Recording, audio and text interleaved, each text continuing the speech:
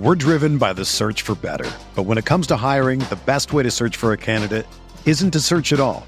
Don't search, match with Indeed. Indeed is your matching and hiring platform with over 350 million global monthly visitors, according to Indeed data, and a matching engine that helps you find quality candidates fast. Ditch the busy work. Use Indeed for scheduling, screening, and messaging so you can connect with candidates faster. Leveraging over 140 million qualifications and preferences every day, Indeed's matching engine is constantly learning from your preferences, so the more you use Indeed, the better it gets. Join more than 3.5 million businesses worldwide that use Indeed to hire great talent fast. And listeners of this show will get a $75 sponsored job credit to get your jobs more visibility at Indeed.com/Blue Wire. Just go to Indeed.com/Blue Wire right now and support our show by saying that you heard about Indeed on this podcast. That's Indeed.com/Blue Wire. Terms and conditions apply. Need to hire? You need Indeed.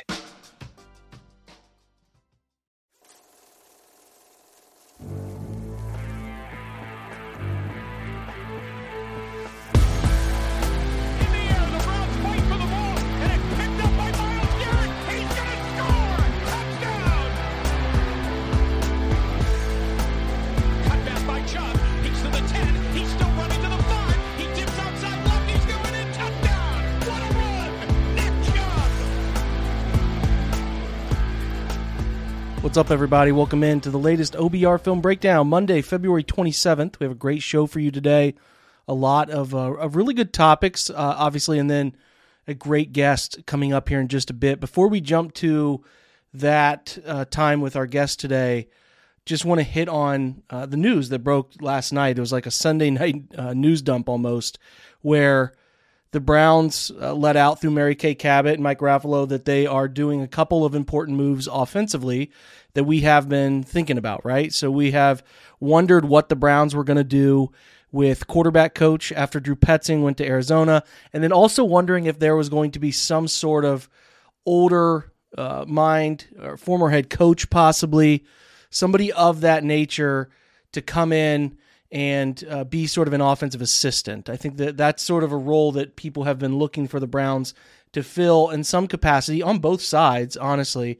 But we were unsure if we were going to get it. Well, we got it, right? We got Will Musgrave, or Bill Musgrave, as William is his first name.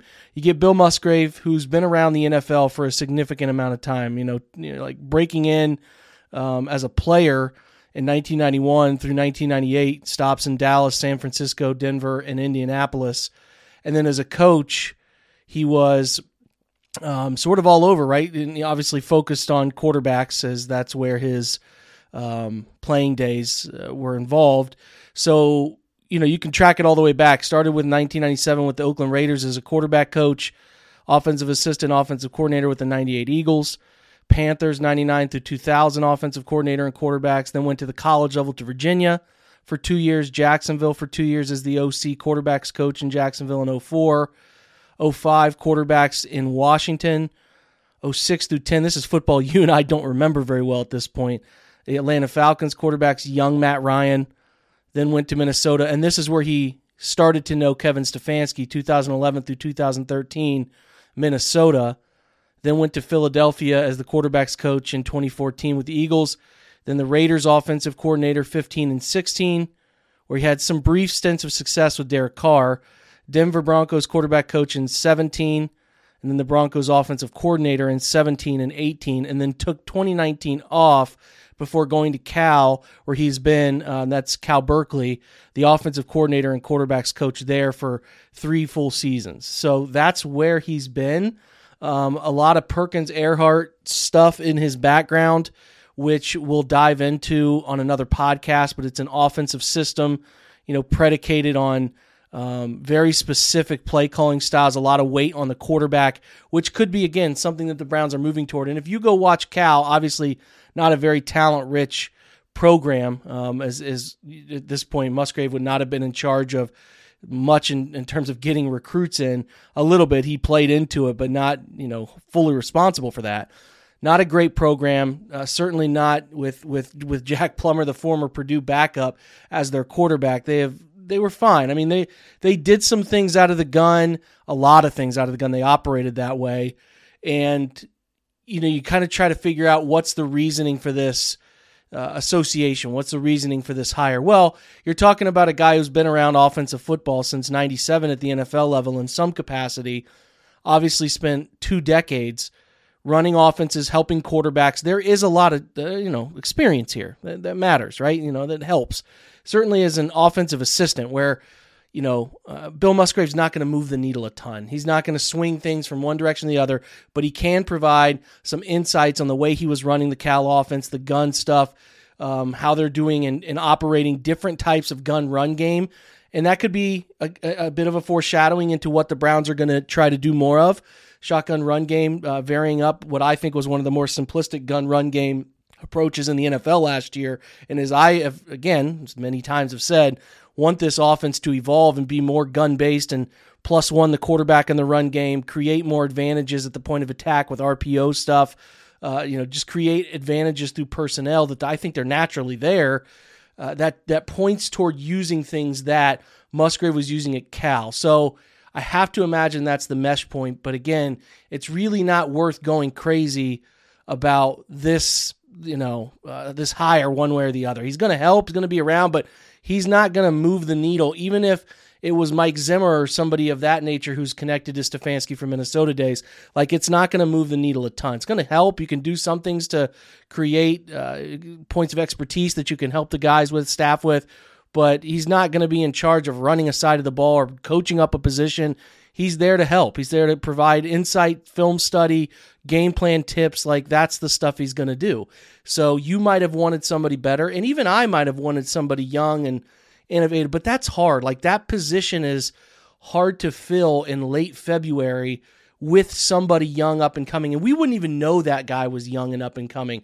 Like, if you're going to get somebody young, usually on the rare occasion you can get somebody that maybe is known for doing one thing or the other, but a young up-and-comer has to start somewhere, and those quality control or offensive assistant roles are usually, if they're a young coach, there's somebody maybe transitioning from college, et cetera, you don't even know what they're going to do, and you wouldn't even think twice of it.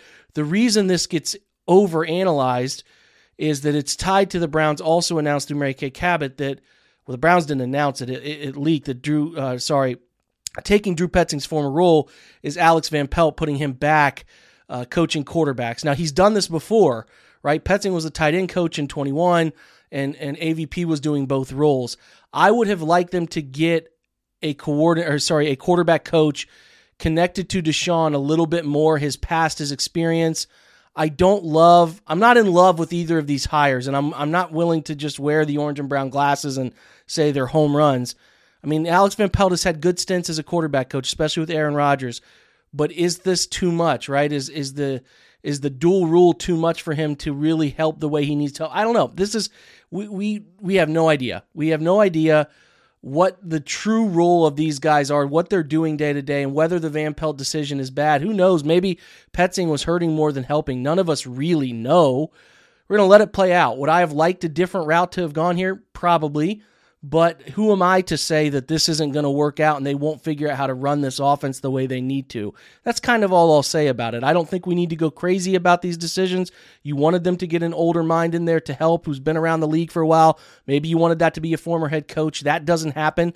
Doesn't mean it's the end of the world. They did get a really experienced offensive mind who's doing some of the things I would like the Browns to do. I've been pretty vocal about it on offense next year. So that might point in the right direction. And again, if Deshaun Watson, Kevin Stefanski, and the group and Alex Van Pelt are happy with him being the quarterback coach in the dual rule, maybe getting another unnecessary voice out of the quarterback room can work out. But maybe it won't, and maybe we'll look back on it and say he's hiring too many of his friends or former colleagues, and that sort of, not maybe direct nepotism, but the tendency to hire those he knows well comes back to bite him. But for now, we can over-examine this. I just don't know that it's necessary or we're going to get anything truly revelationary out of it. Like, there's not much to know here until maybe they give us some insight on how Van Pelt transitions back to quarterback coach or how Musgrave's going to handle his role.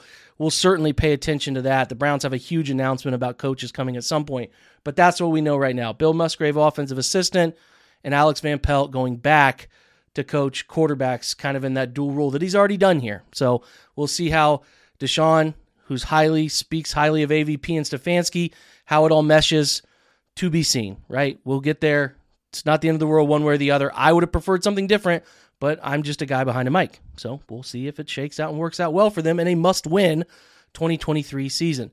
We're going to get to our guest now. We're going to focus on the draft, and man, do we get some great insights from Dane Brugler of The Athletic. He writes The Beast, which is the best pre-draft guide out on the market. We're lucky to steal some of his time. Really pumped about that. We go into depth on a lot of positions, the draft overall. Only thing we didn't get to is safeties, which is a thing I'm bummed about because he had to really run to his next call at the end of this. So we end a little bit abruptly, but we got almost every position and a lot of fun prospects discussed here. So enjoy this interview with Dane Brugler. We're driven by the search for better. But when it comes to hiring, the best way to search for a candidate isn't to search at all.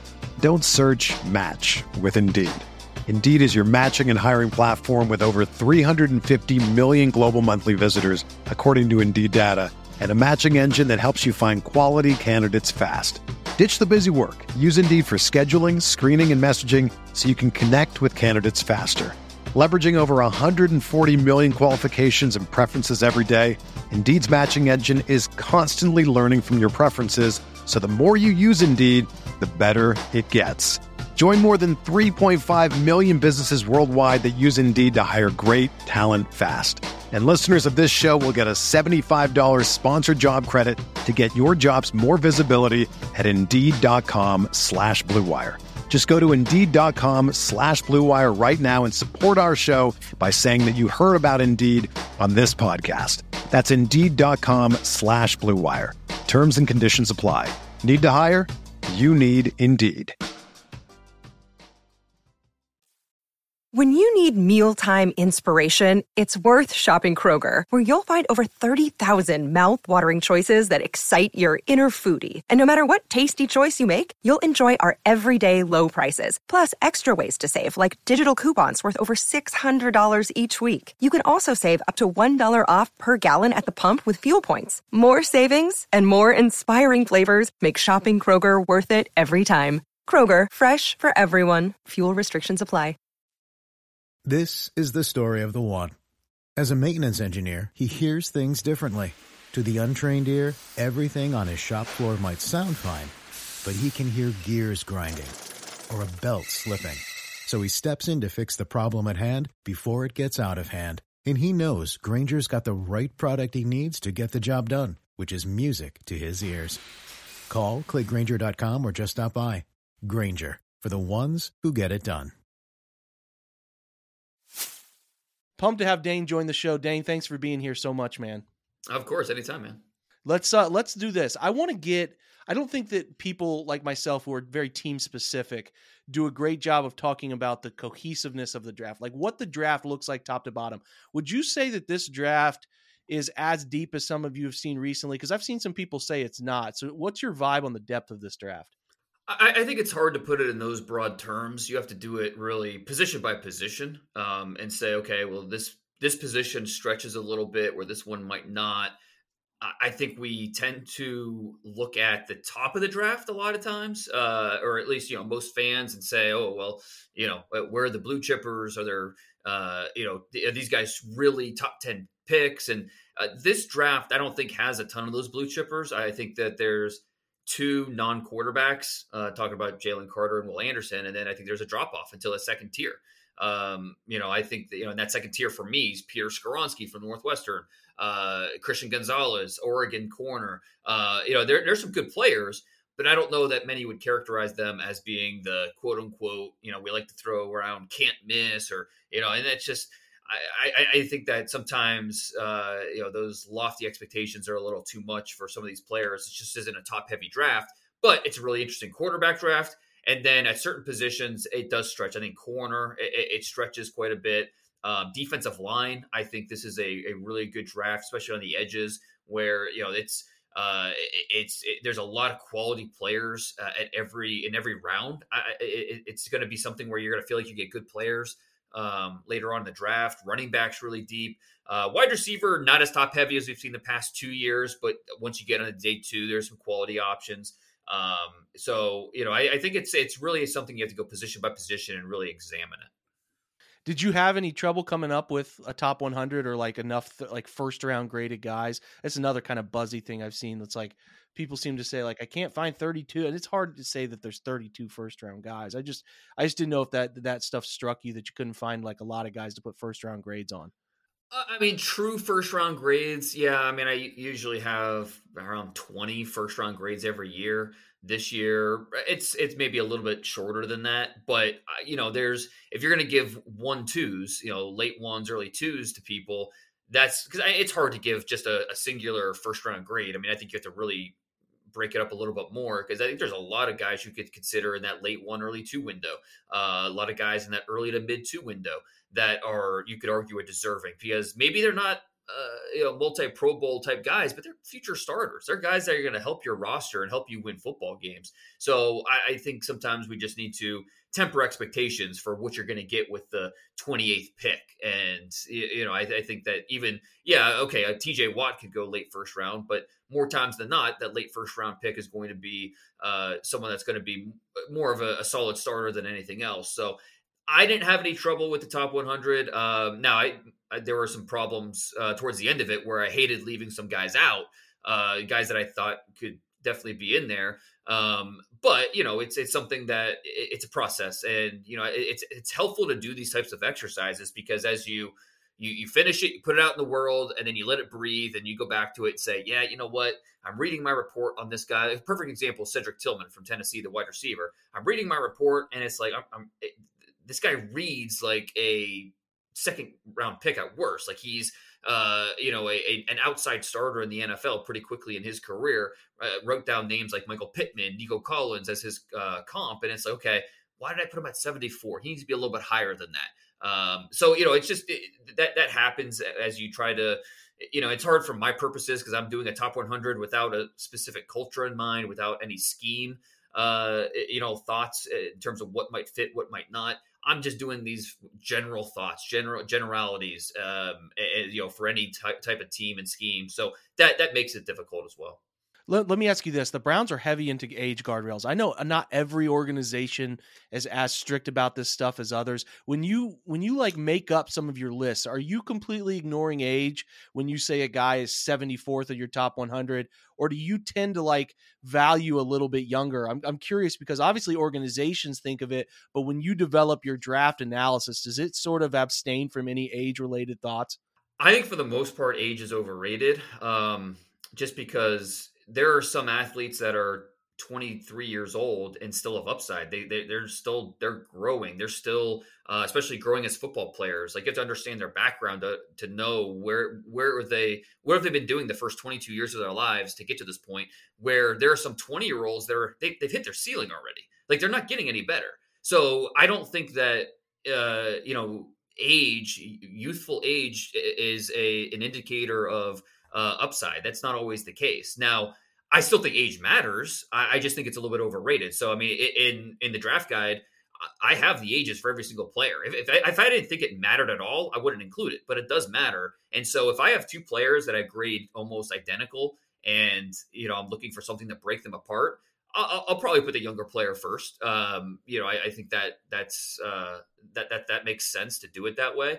But I think I'm not going to bump up if I think a player is a mid third round pick on tape, I'm not going to bump him up to the late second just because he's 20 years old on draft day. Like I don't think that's the right way to do it. But, some other teams might differ on that a little bit.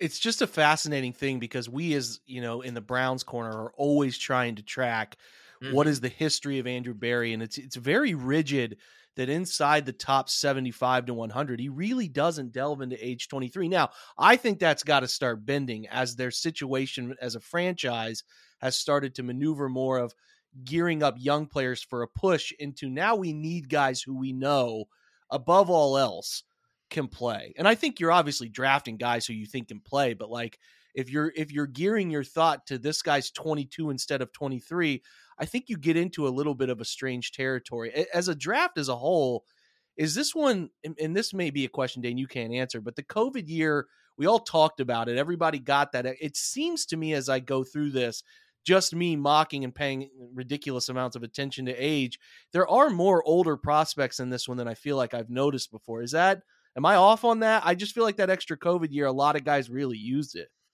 Yeah, that's fair. And guys that usually would have left after their third year, maybe they stayed because they only played 4 games during that COVID year. So it just felt incomplete. So they stayed for a 4th year as a redshirt sophomore or whatever. I think that is fair. Yeah, there's some guys, there's definitely some players in this draft that are under or 20 years old that will be 20 years old on draft day. I mentioned Christian Gonzalez, one of my favorite players in the draft. He won't turn 21 until I think the summer, like June. So we still have some of these young guys. Keely Ringo, another one, the Georgia corner. But for the most part, yeah, I think you look at it. There's a lot of guys that will be 22 years old on draft day. And I think, you hit on it. Like, above all else, just get good players. Like, I think in an ideal world, you're going to, the players you draft are going to check every box where, they're 21 or younger, or they hit all the thresholds in the testing numbers. They have X amount of starts. Obviously the tape grade is good, but sometimes they don't always hit that. And, are you going to not draft a corner because he ran a 4.48 and not a 4.42? Like, he doesn't exactly hit every criteria perfectly. Like, I don't think that's a reason not to draft a player if the tape is really good and everything else, looks good. It just maybe doesn't have the elite speed that you look for. So in the testing, at least. So, it's a data point. And I think understanding how to weigh each data point is a big part of this process and the conversation. Yeah, like paying particular attention to that from the Browns side is where they have shown a willingness to move off of some positional values and, their JOK trade up in recent years. Like, this year more than any, I'm paying attention to ages to see if they come off of that historical stuff because there's some really good 23, 24-year-old guys in this draft. Let's shift gears a little bit and talk positions. So there's like 5 key positions I want to get your opinion on. Obviously these guys don't pick until 42. I highly doubt, just based on sheer lack of capital, they're going to be moving up for anybody. So when you get to 42, I kind of want to comb through wide receiver first. They could obviously go out and trade for somebody. They could do whatever, but as we sit here, they're not good enough at wide receiver, and we know they need some options. So you got your list. I've got your top 15, your most recent one up at The Athletic. It's fantastic, breaking down your top 15 by position.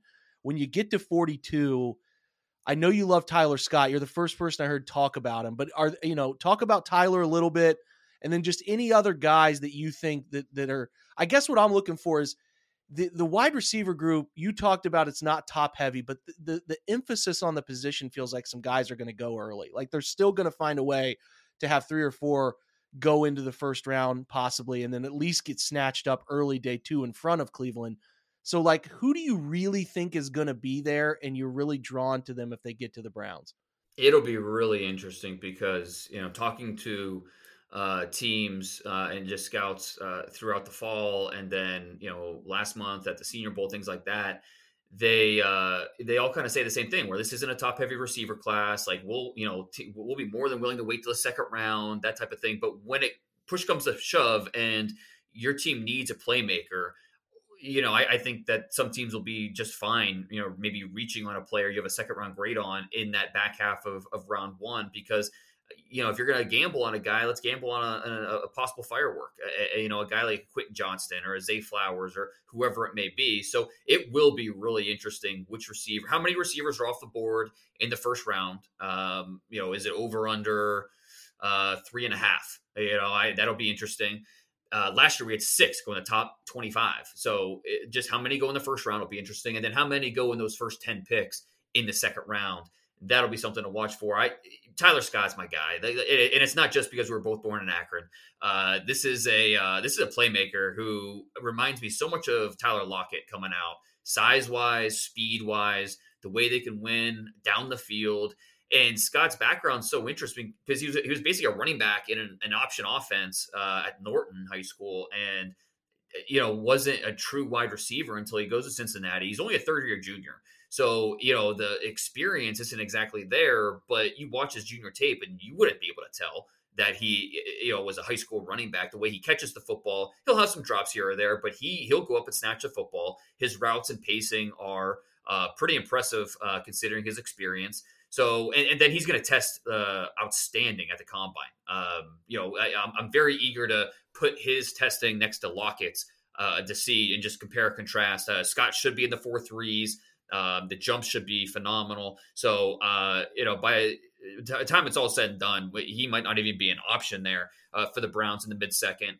But a big Tyler Scott fan. Josh Downs from North Carolina is another one kind of in that range. Will be interesting to see what he runs. I don't know what he's going to run exactly, but his short area stuff should be really good. The verts, the jumps with the vert and the broad.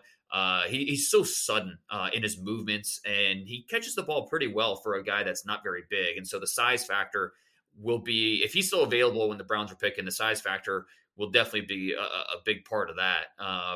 Zay Flowers maybe is in that mix, another guy that not very big. If he was bigger, maybe we'd be talking about him as a first rounder, but he's not a lock to go in the first 40 picks because of that size.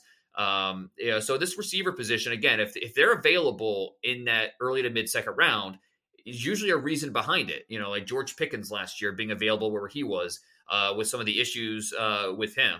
I don't think the Steelers are too mad that he did, but we'll see how it plays out over the course of the next few years. Sky Moore, we saw a little bit of him in KC this year, but you could tell he was still raw and figuring things out as a rookie in the NFL. So, there's a reason why some of these receivers are still available there in the mid-second. Let me ask you a couple quick questions on the group. So you have A.T. Perry as your 8th ranked receiver out in front of Zay, Cedric, Kayshon Boutte. I think that's interesting. I think a lot of people like him. You got him a little higher in front of some guys I think other people do not. And I'm curious, what do you like about A.T. Perry? Like, what's your convincing part of having him as your 8th guy?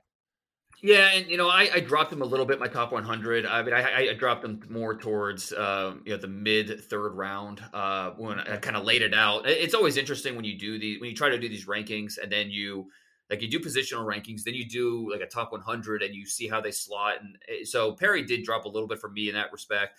I love him as a route runner. He's thinly built, and so you wish there was a little bit more meat on him, but he's really long. The way that he's such a smooth strider. So the way that he can attack corners in different ways is really impressive. He expands his route tree downfield. His 40 will be interesting at the combine. See what he runs. I worry a little bit that it won't be it won't match up with where you usually draft a player like this, and so that 40 be important to watch. But this is a guy that's a polished route runner. Love the tempo that he plays with. Love the ball skills. He gives his quarterback a target because of that catch radius and because he is a really polished route runner. So you look at the last 2 years in that offense, he was over 1,000 yards each year, combined for like 25, 26 touchdowns. So productive. There's a lot to like about him. But he is an older guy. I mean, he's someone that will be 23 and a half on draft weekend. And, obviously that might be an issue for a team like the Browns. Kayshon Boutte, obviously talented, supremely talented, right, but that can't be it. I mean, there's issues off the field with some of the stuff and the effort. Like, do you think this guy has what it takes to make? I know that there's actually been some interesting studies into maturity levels and how guys make it. I don't know if I totally buy that. Guys can grow up, it happens, but what's his? It seems like from a talent perspective, he should be to the top of these things, but he's down on a lot of boards. Is it just purely an off the field and maturity concern for him? Yeah, I mean, it's consistency. Back in the summer when I did my way too early, top 50 in August, he was my top receiver because he has that type of ability. For a guy that size, he has speed. The body control is outstanding. But it's just his impact was very sporadic. He would disappear from games. There's some, you watch him on tape, and some of these routes are just half effort.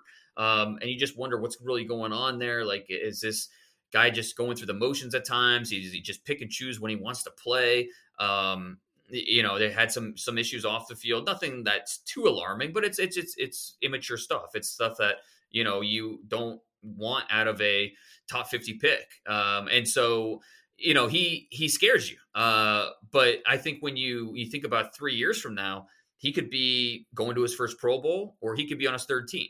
Neither of those outcomes would surprise me because he has the ability. It's just a matter of focus and applying himself. So hopefully we see him do it. I'd love to see him succeed. Just don't feel as confident about that as some of these other guys. Parker Washington, young, like him a lot. But Marvin Mims, he's certainly a guy when you get into the 100s that you're like, does he make it there? Is your vibe that he goes top 100? I'm interested in him if you have a comp for him because he's got the smaller stature at 5. I don't even know if he'll be 5. I don't know if he measured in at 5'11", but like I'm certainly interested in what he looks like at the NFL level because there's a lot to like there, and he really for a not a big body guy, he tracks the football and goes up and fights for it really well. Yeah, and I think if you're looking for that type of receiver, he's what you want, that vertical threat, the linear athlete. But you watch his everything going on there, and the route tree just feels incomplete. It's just an incomplete player as an underneath and intermediate receiver. How long until he's ready to run the full NFL route tree? So that's a big question mark because you want him to be able to come in and hit the ground running, helping your team right away. And if you're looking for exclusively a vertical threat, or a guy that can, take a bubble screen and create something. I mean, I feel like people are listening to me talk and like picturing Anthony Schwartz in their head. Just a guy that has speed, has around here, right? Has vertical tracking skills, which I think I don't know Anthony Schwartz necessarily had that, but he had pure speed. Mims has vertical tracking skills, has speed. So you like that straight line burner, but again, I think he's not a guy that has a ton of yak. Or a guy that's going to create through contact. He's got some spectacular catches, but then he'll drop some easier ones. Just not a more of a deep threat than anything else. And he's not very big. He's small. He's got a lean body type. Doesn't play very physical. So if he is going to face press, that's going to be a big hurdle for him. So. And that's why Marvin Mims isn't a lock top 100 pick. He's more of could go third round, day 2, but might not be a fit for what teams are looking for at that stage. And then, he'd be good value once you get to the 4th.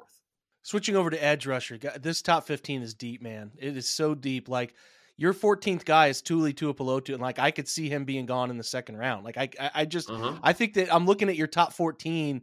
Now, Dylan Horton's interesting. Could certainly see him too. But like your top 14 are all guys I could see going. Like the Browns need edge. They're going to need an edge. They could go sign one, but I certainly see them being a bit more interested free agency wise in defensive tackles because of how hard it is to come in and play that position at the NFL level right away. Doesn't mean they won't draft one, but I think they're going to lean toward matching Miles with another edge to add. Obviously to who they took last year in the group there, because they're going to move on from Clowney, but Alex Wright's young, developmental player. But this mesh of edge talent at 42 and potentially 98, we'll see if they maneuver. Like, man, at 42, like, let me ask you if a couple guys are going to be there. And this is just your pure hunch. Like, is the Nolan Smith, BJ Ojulari group, like, do you think they end up getting out of the top 41 picks? Because those two guys are like where I'm sitting here saying, if you can get one of those, because those are good players, man. I'm just curious if you think like your top 6 runs through Ojulari. Do you see 6 going before 42? Yeah. Okay. We'll break our hearts. I think you're spot on. I think if you're the Browns, you're crossing your fingers and toes, hoping to see a guy like that at 42. And, in my top 100, Nolan Smith's 19, BJ Ojulari is 33. So, I find it hard to believe, but, it's a crowded position. There's different types of pass rushers. Could a team prefer a Will McDonald over a BJ Ojulari because, McDonald's is a little bit longer. He's a little bit freakier. So, betting on some of those high-end traits. Sure, that's possible. And so I think, there's going to be a lot of hoping if you're the Browns there at 42, wanting to see some of these guys. And, we'll talk about defensive tackles in a second, but it'll be the same thing with a guy like Mazi Smith. So, hoping just the right guy falls to you. But, I mean, there's enough pass rushers that you at least feel good about your plan B, plan C. And it'll be interesting how many pass rushers do go in the first 40 picks, and then who's left? Do they like the value there? Like I like Will McDonald from Iowa State. He's going to blow up the combine. It's going to be ridiculous how he tests. A former basketball player, but for a guy that's a fifth-year senior, the amount of he's very raw, and that scares you when you're talking about a 24-year-old who's fifth-year senior and still figuring things out, especially in the run game. I like personally, I think he's going to go higher than I would draft him, and I wouldn't be surprised if the Browns feel the same way. Yeah, that name is particularly interesting coming out of the Senior Bowl. I'm curious of your bigger body types, like your 260 or above, and like Anudike Ozoma's kind of 255, 260, Derek Hall, those guys flow. The Titans did some fascinating things with Jim Schwartz with bigger edge bodies. So I don't know if the Browns will be interested in trying to acquire those types. Those are sort of free agency, cheaper names like the Mario Edwards types that you could probably go get. But are any of the big bodies like standing out to you for them? Maybe like a Mike Morris or Thule or some of these guys. Like, is there one of those guys you really, really think is going to hit? And that would be probably more than likely a 42 or slight trade back, which I do think they're very interested in moving back and acquiring more capital. But of those bigger body guys, is there one that you really like? You mentioned Mike Morris. That one I think makes a lot of sense. He's relatively younger. He's a fourth-year junior coming out. I think he turns 22, like right at draft weekend. So he's right there on the cusp. But he's 290 and he should test fairly well. He's not the most diverse with his pass rush attack. I don't think there's a ton of nuance or savvy with what he's doing, but he's nimble-footed. He's scheme diverse. You want to play him inside, outside. He's got a little bit of versatility. He's a sound run defender, and he'll convert a speed to power with that length. And if he's available in the third, that's a name that I think would be sticking out for the Browns as a realistic option. You talked about Mazi Smith. You look at defensive tackle, and again, this is a weird group. Like there's the opinions of some of these guys are all over the board. I want to ask you about two players in particular. The first is Mazi, and you talk about him, Feldman freak. He's going to blow up the combine. There's no doubt about it. But there's then the lack of production. People are always like, if he doesn't get a sack in college, how's that going to work out in the NFL? Are you fearful of some of the production scares of some of these guys? Or do you think that it's just like, hey man, the traits are there. Sometimes sack stuff is a luck stat, more than anything else. So I'm curious if you think that like, he's your fourth guy. You got him behind, and this could have moved. So I'm looking at your player rankings, and like I said, it could have moved since then. But do you think long-term fit for him? Do you see a guy productive long career, or do you see if he if these traits don't pan out? Because the Browns need to hit, man. They've taken Jordan Elliott, they've taken Tommy Togiai, and they just haven't found an answer here. They need a guy who they think he doesn't have to be impactful right away. But between the Keanu Bentons and the Byron Youngs and the Colby Woodens, I know I got another guy I'll ask you about in a second, but is there a guy that if they do pick at 42, which would be unexpected for them, I don't think they want to take a D tackle at 42, but they could, like that 42-98 range. Mazi obviously stands out, and I want your answer on him, but anyone else that you're really like, man, that's a good football player if you can get him at that value? Yeah, Mazi, I think, makes the most sense. He's a guy that you see what he was asked to do at Michigan. He's double teamed constantly in the middle of that line. I mean, he's not asked to be a penetrator. So the production stuff doesn't bother me at all. He's a stout run defender, and he flashes pass rush potential. He plays with natural leverage. You see the body quickness, remarkable power. That'll be on full display at the combine. So I think it's more of a question: is he there at 42? We're still early in this process, but I'll be surprised if he's available at pick 43. Put it that way. He's a guy. Look, he plays a lot of snaps, and so are there times where he takes a snap off here or there? Sure, yeah. But I think when it's all said and done, there's just a lot of teams that could use a player like this, and I don't know that he makes it to 42. We'll have to see. Time will tell. Gervon Dexter from Florida is another one who is inconsistent, but man, there's so much ability in that body and what he can be at the next level with a little more grooming. I don't know that, it's going to take some patience, but I think if a team's willing to be patient, Dexter could end up being a steal. If he ends up going somewhere in that mid to late second round, he makes some sense. You mentioned Keanu Benton who another knows but has pass rush potential, did a nice job at the Senior Bowl in one-on-ones. So I like this defensive tackle class for the Browns. I think they'll have multiple options with guys they could plug in there if they want to go in the second round, or even if they do wait to the third. There's a chance one of these guys could fall to them. But I think that more than likely a lot of these guys will be gone in the second. Two guys real quick. Kalijah Kancey, probably the most polarizing defensive player because of the size. I mean, you see 6 foot, 275, 280, and everybody wants to say that, it's Aaron Donald, blah, blah. He's shooting up some draft boards, and I think he does do some really special pass rush things. But the question is, can he be an early down player? He's never going to anchor double teams, but can he be a split the double guy? Like, where do you fall on him? Some teams have and I know the data-driven sites are driving him way up the board, and he sits here at 9. And I, again, don't know if you've moved him since, but what are you afraid of with him?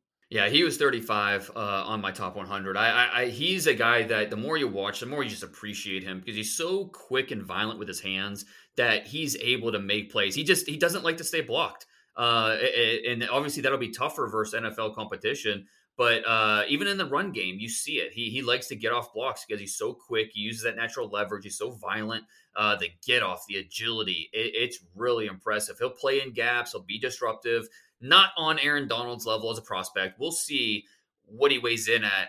Aaron Donald was 6'1". Kancey might not even be 6 foot. We'll see how that, the official measurements at the combine will be big for him. But he's a starting NFL 3 technique. He'll take his medicine on early downs as a rookie, but I think he'll eventually figure it out. And if you take him in the top 40, I don't think you'll end up regretting it. His tape is wild. He has some plays that no one else is making. One last guy, homegrown Ohio guy here, Carl Brooks. I know you highlighted him in this article. What do you like about Carl Brooks? Because I do think as far as an inside-out flexible type, he might draw the Browns' eye if he's there at 98 or 111. So just talk to us about Carl Brooks real quick from Bowling Green. A guy that was like a $180 in high school and just, lightly recruited, goes to BG. They play him as an edge rusher, and he's top 3 in Bowling Green history in sacks. He has the intangibles that you look for. The coaches talk really highly about him. And what he did this past year really kind of put himself on NFL radars. I don't know that he's a top 100 guy. He didn't make my top 100, and I really didn't consider him that highly. But I think once you get to day 3, you're looking for a defensive lineman with that inside-out experience. Carl Brooks, he gives you that. So more of a rotational player than an NFL starter. But I think he's a guy you want to start him, as a base D end.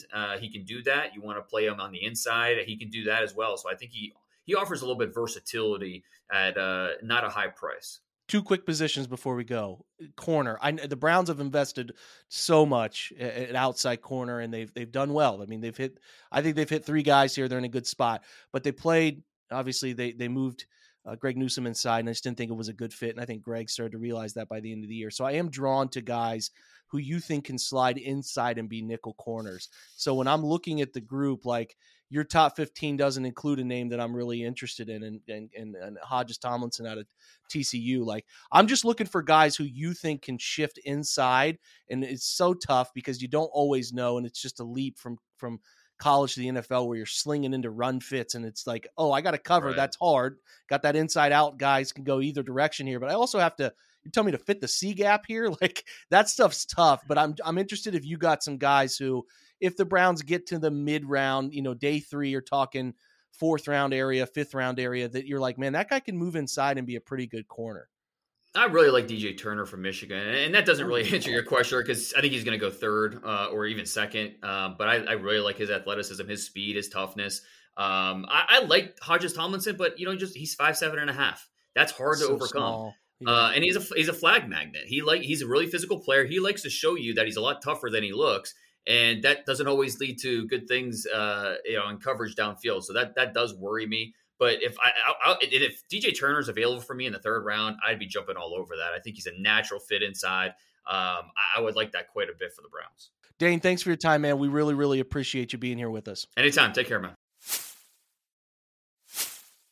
Hopefully you guys found that as insightful as I did. Always appreciate Dane's time, especially his input on the age guardrail, a lot of prospects, especially like transitioning cornerbacks, some of those wide receivers that we're going to be paying close attention to after testing. It's a fun week coming up, Combine week, where you learn so much about these players, what they can do athletically, how they fit age and not necessarily age, but how they fit athletic guardrails, what the RAS scores look like.